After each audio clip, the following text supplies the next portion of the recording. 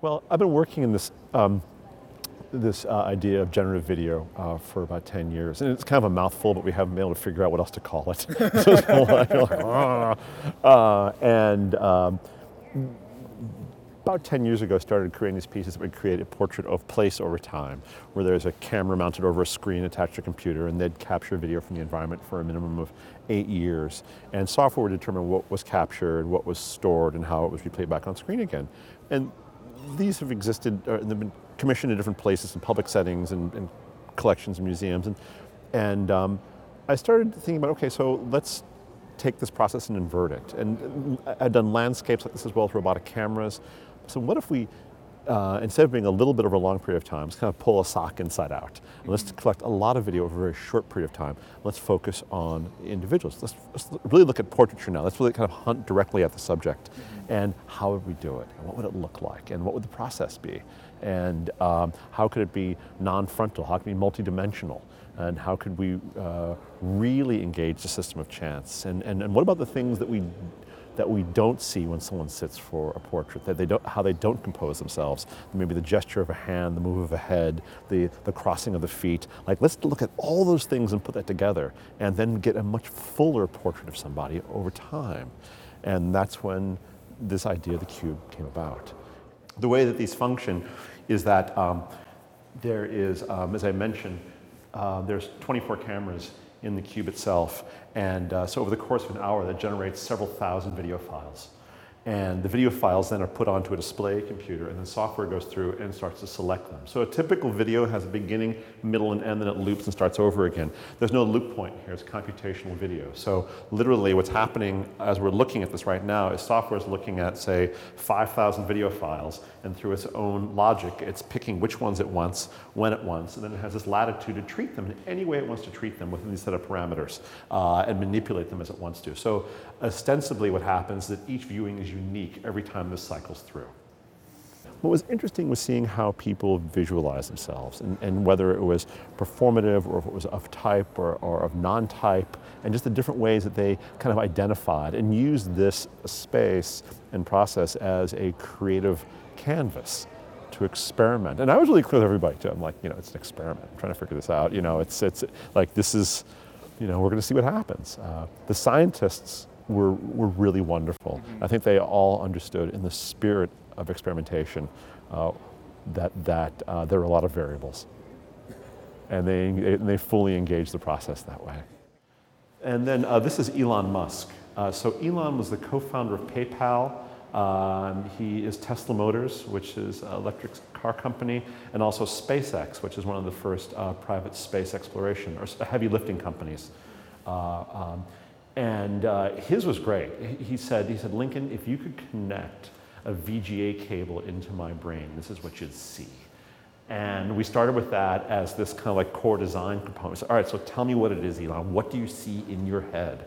And he said, my mind is swimming with all these issues. I'm a micromanager. I want to know everything about every rocket that's being produced, that's being launched in every aspect of the car. And so he brought in these photographs, these launch charts, models of rockets, models of cars, and it felt almost like a teenage boy's room in there when he was done in that space.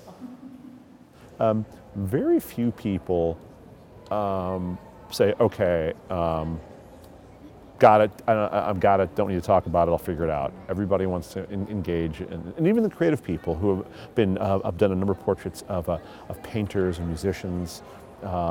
It's just trying, because it's a different way of doing it, right? It'd be one thing if it was just, okay, I'm gonna take a photograph of you, or just sometimes do a straight video of you, but no, we're gonna take it, we're gonna do all these other things to it as well, and you've got to be in there for an hour, so. And this is MIA, so for hers, she created this money machine in there, and went out and purchased, after she got there, 4 large fans, and then at like 6 o'clock on a Friday tried to exchange $1,000 for $1,000 in ones in Manhattan, which was a whole separate process. And then invited people from Hearst Tower to come in, and you had 60 seconds to go in, and whatever money you could grab, you could take with you. And so there was this, it was obviously a very popular place to be for 60 seconds.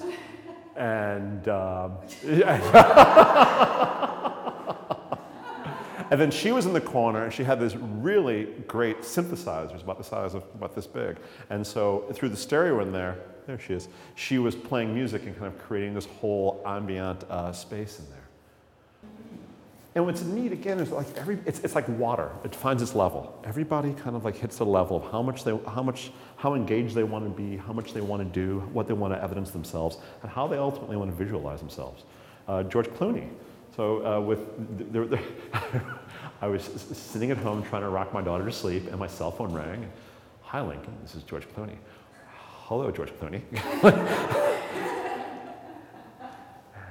He said, I have one very, very simple thing. I asked, what's that? He said, don't make me look like a...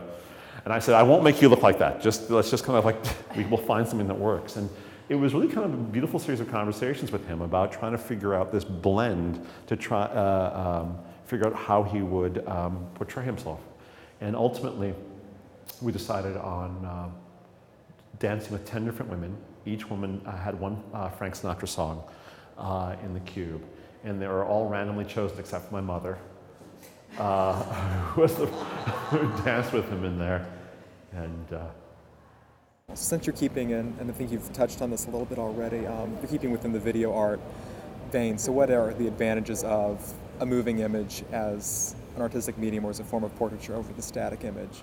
Well, I mean, the ability to connect with somebody. I mean, if you think about it, so a painted portrait in that oil canvas, and the way in which the story was told through a still image, and in terms of the way in which it was layered in, and you had all this, you had this coded set of signifiers within the pictorial plane that were meant to tell the story. I mean, I've got to imagine that if those artists would have had access to this sort of technology, they would have embraced it as well, because it allows for a much broader and deeper telling of the story. You can connect, and being able to see the moving image, I think, and hear the voices of people, particularly working now with a lot of audio in the work, it adds depth and gravity to the entire portrait process. And it's very much of our time right now. I mean, I think we're certainly in the nascency of ubiquity within video as a means of communication. It's not relegated simply to those who can afford the equipment, but everybody is creating it now on an individual level as well. So.